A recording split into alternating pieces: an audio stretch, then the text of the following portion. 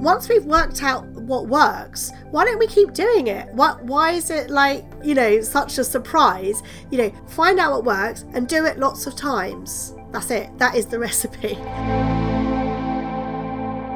Hey, welcome to the Chill Factory, where we make work, school, relationships, and life less stressful with expert interviews, rapid relaxers, and excellent resources. I'm Jordan Friedman.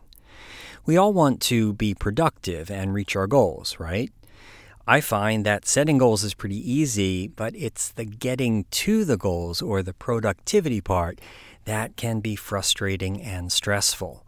At first, you can be really excited about a goal and think, yeah, I can do this. But then not too much time passes and you start to get mired in the muck of other responsibilities and distractions and self-doubt and fatigue. Well, you get tripped up by life. One of the reasons for this productivity logjam could be that we don't spend nearly enough time thinking about how to match who we are and what we want with the ways that we work, study, and reach goals. Nor do we spend enough time orchestrating and managing ourselves so that we'll be more productive, sometimes way more productive. Well, Dr. Natalie Lancer is in the Chill Factory to talk us through how to be smarter about ourselves and our work activities so that we can more successfully reach our goals and enjoy the process of doing so. She calls it chill productivity.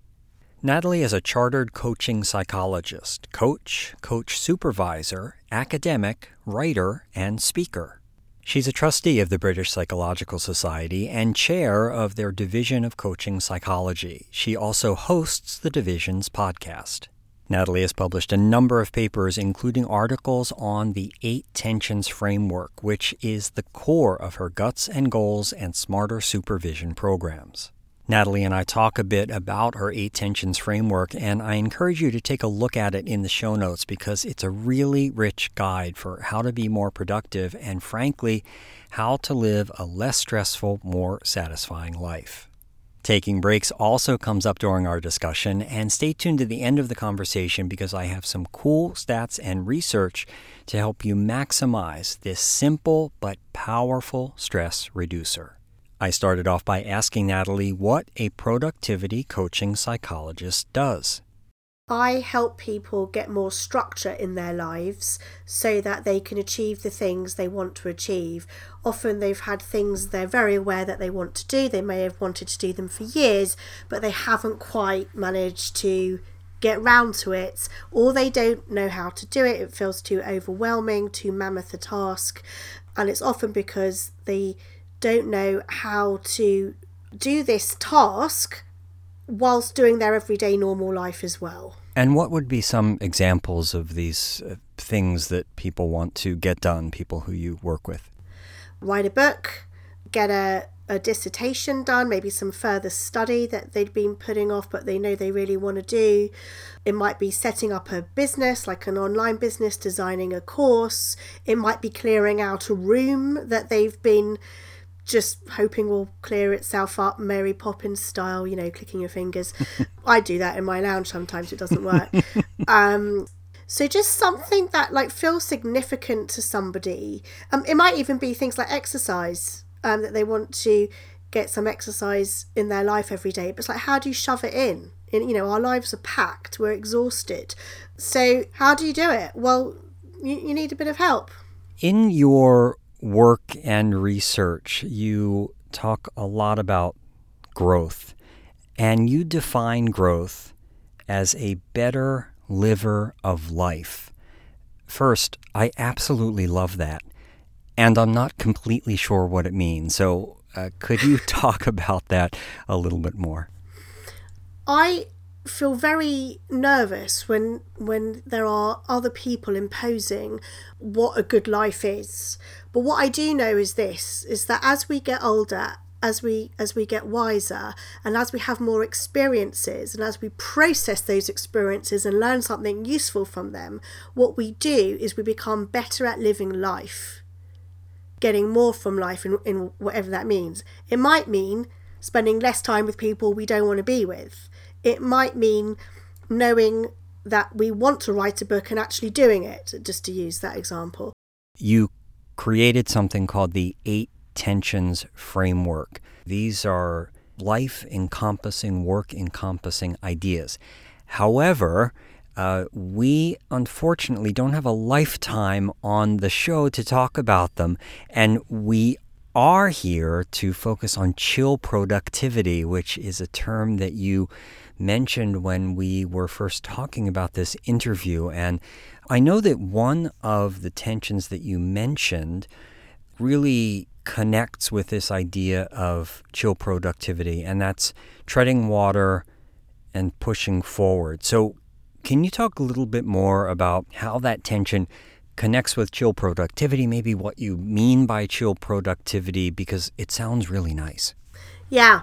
People ask me, how am I so productive when all I do is sleep? So I am the nap queen, and I'm always asleep, and yet I achieve. I've written lots of books. I've got a doctorate. I'm a practicing psychologist, and the answer is it's this chill productivity piece. So I'm pleased to say I'm not the only person who believes in naps. I mean, apart from the whole of like Spanish society, who obviously believe in siestas, but there's also famously Thomas Edison of light bulb fame. He realised that when you wake up from a nap, you're really creative. And so he used to go to sleep at multiple times in the day, holding a ball bearing.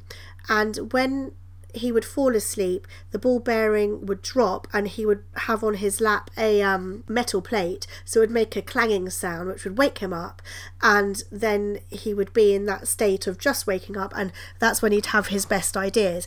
What I find really interesting about that story is how he milked it, right? He wasn't just like, oh, that's interesting, you know, when I wake up I've got good ideas. He's like, right, hang on, when I get up, I have good ideas. I'm going to do this 20 times a day. So what I think that we don't do as, you know, regular people very often is, once we've worked out what works, why don't we keep doing it? Why is it like, you know, such a surprise? You know, find out what works and do it lots of times. That's it. That is the recipe. What we need to understand is that pushing ourselves throughout the day and keep going, without breaks, without naps, is counterproductive. So we think, oh, I'll just do another half hour or something like that, not realising that if we slept for half an hour, we would actually wake up and be able to do another hour, thereby gaining half an hour. So this is very simple maths, but even when presented with the facts of these sorts of things, it's easy to feel guilty. So for me, there are things you can do to help yourself be productive and to make the most of the time when we're awake, so it doesn't feel too painful. So one of the things is to work out when you are most productive in terms of the time of day. So I always say that I am crepuscular, which is what rabbits are. So rabbits are awake dawn and dusk. And like a rabbit, I'm pretty productive between the hours of 7 a.m. and 9 a.m. and probably again between 6 p.m. and 8 p.m., which is 4 hours. I have my own business, so I don't need to work the core hours from 9 till 5. So first of all, if you're lucky enough to work for yourself and you don't have to follow, you know, society's hours of 9 till 5, then I think it's important to work out when do you work best and stop trying to work when you are half asleep. The other thing is what bites of time we should be working in. You know, should we be working in a 4-hour clump of time, or should we be working in half-hour sections of time, or what is the answer? Now, basically, we cannot concentrate for more than an hour and a half. That's a fact. I can actually only concentrate for about 25 minutes, so it's pretty lucky that this podcast is only going to be 18 minutes, because you won't be getting the best of me otherwise. So after 25 minutes, I have a break. So what this means is as a psychologist, you may be familiar that, you know, most people see clients for about an hour, or in fact the magic 50 minutes for therapists.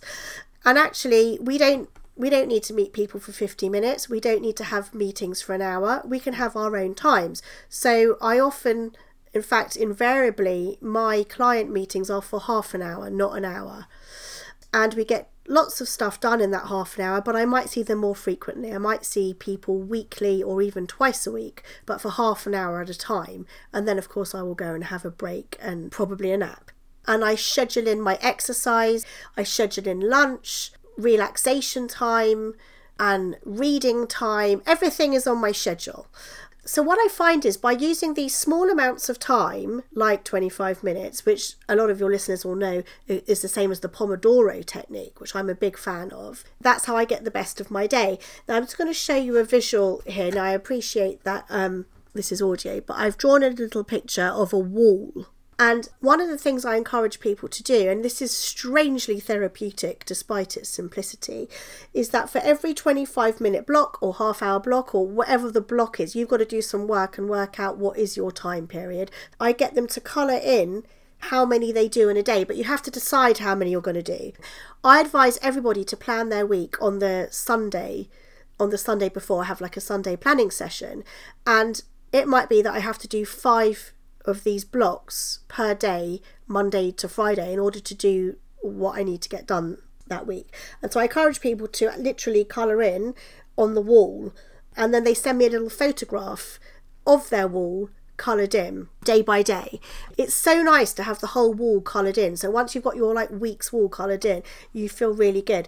And again, you know, such a small intervention. It's a bit like the breathing techniques you teach, Jordan. A very easy intervention, but a highly effective one. So chill productivity is saying, you know what, you've committed to do 5 bricks a day for a week. You don't need to do 6. There's no prizes for doing 7 or 8. Do 5. You're done after that. Then go and watch Netflix and enjoy yourself. So when you're doing your work, you're ticking it off, you're doing it at the best time of day for you, you're doing it in a time period that is you're most energetic. And when you're not doing your work, you're absolutely not thinking about your work and you're doing something else that's extremely enjoyable and you're really enjoying it. That's chill productivity. Is there a danger in too much self-examination, too much going back and looking at the tensions of your framework that we are focused on?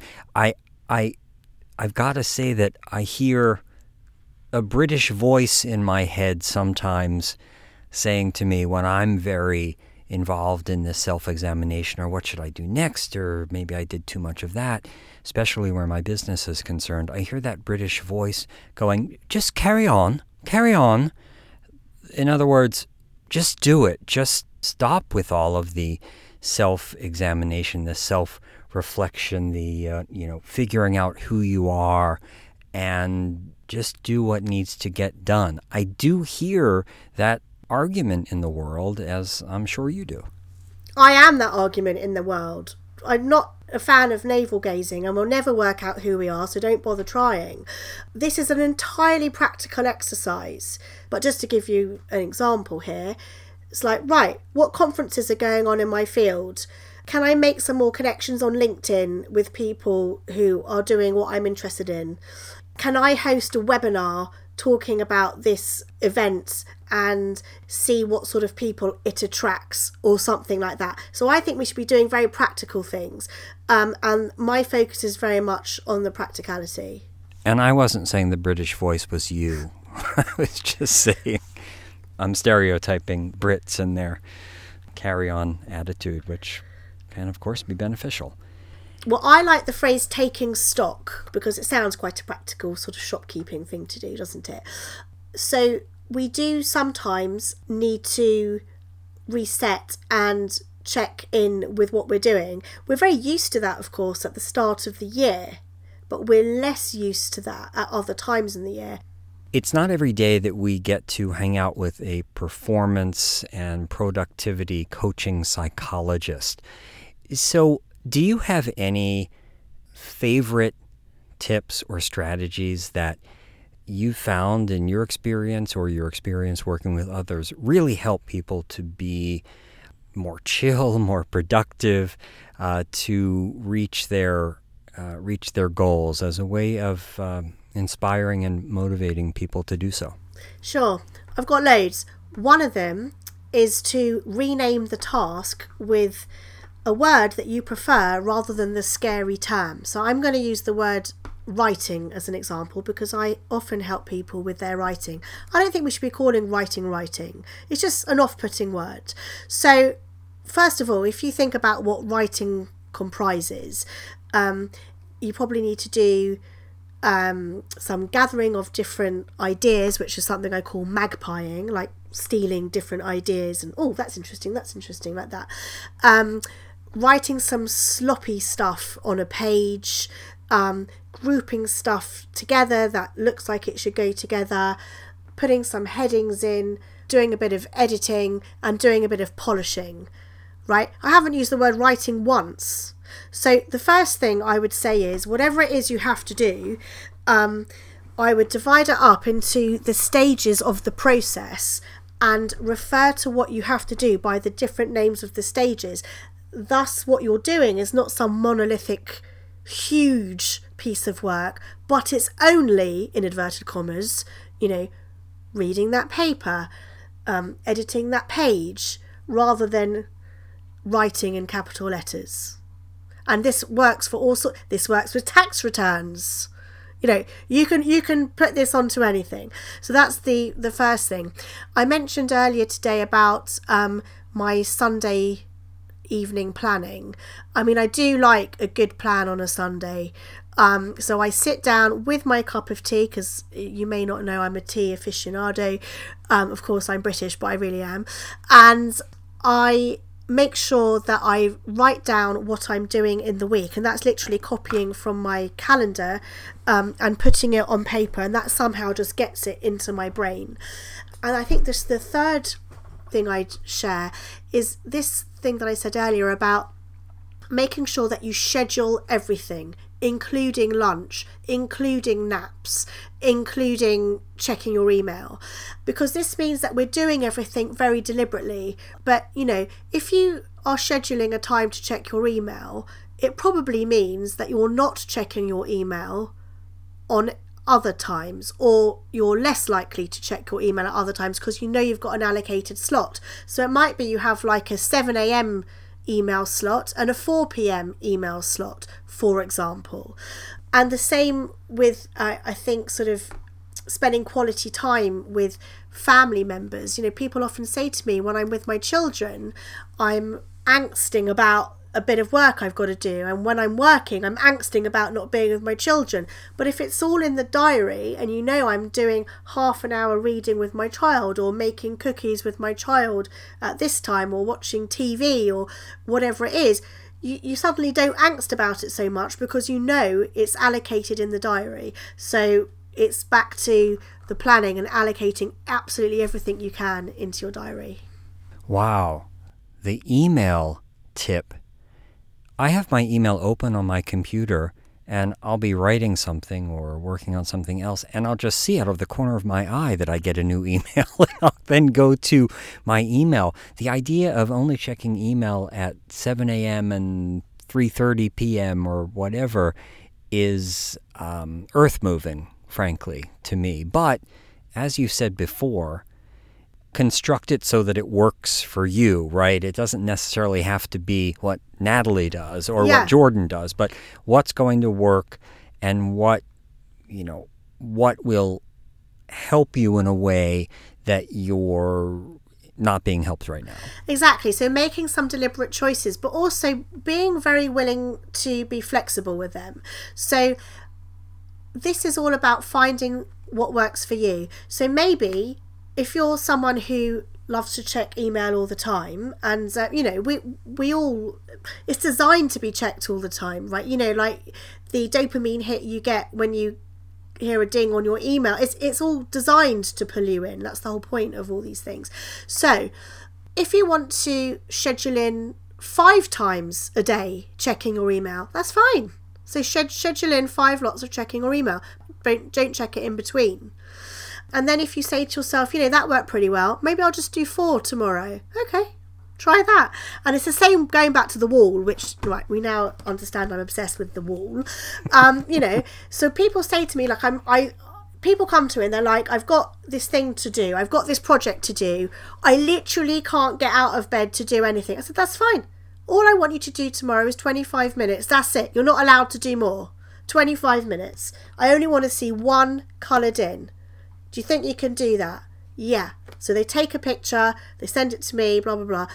Next day, I want to see 2, and you build it up slowly. You can't make massive changes very quickly, but what we can do is we can build it up slowly, and this is absolute magic. So I can get anyone who's completely sloth-like to being like, some sort of turbocharged machine in 3 weeks. Natalie Lancer, coaching psychologist, thank you so much for this delightful, helpful conversation and for coming by the Chill Factory. I fear that we have gone into your nap time, so I apologize about that. Don't worry, I'll catch up on some naps a bit later on.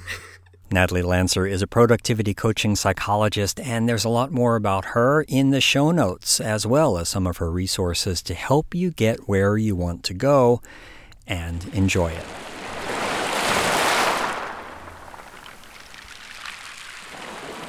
Natalie mentioned taking breaks during our conversation, and I recently read an article in the New York Times called How to Tell If Your Brain Needs a Break. It could also be called Everything You've Always Wanted to Know About Breaks, and I thought I'd mention a couple of the ideas and stats and research findings in the piece because taking breaks is one of the top stress and anxiety reduction recommendations I make.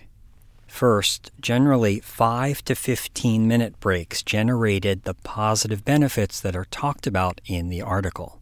One of the researchers said that the brain is like a muscle and you wouldn't lift weights all day without a break, so why would you use your brain all day without a break?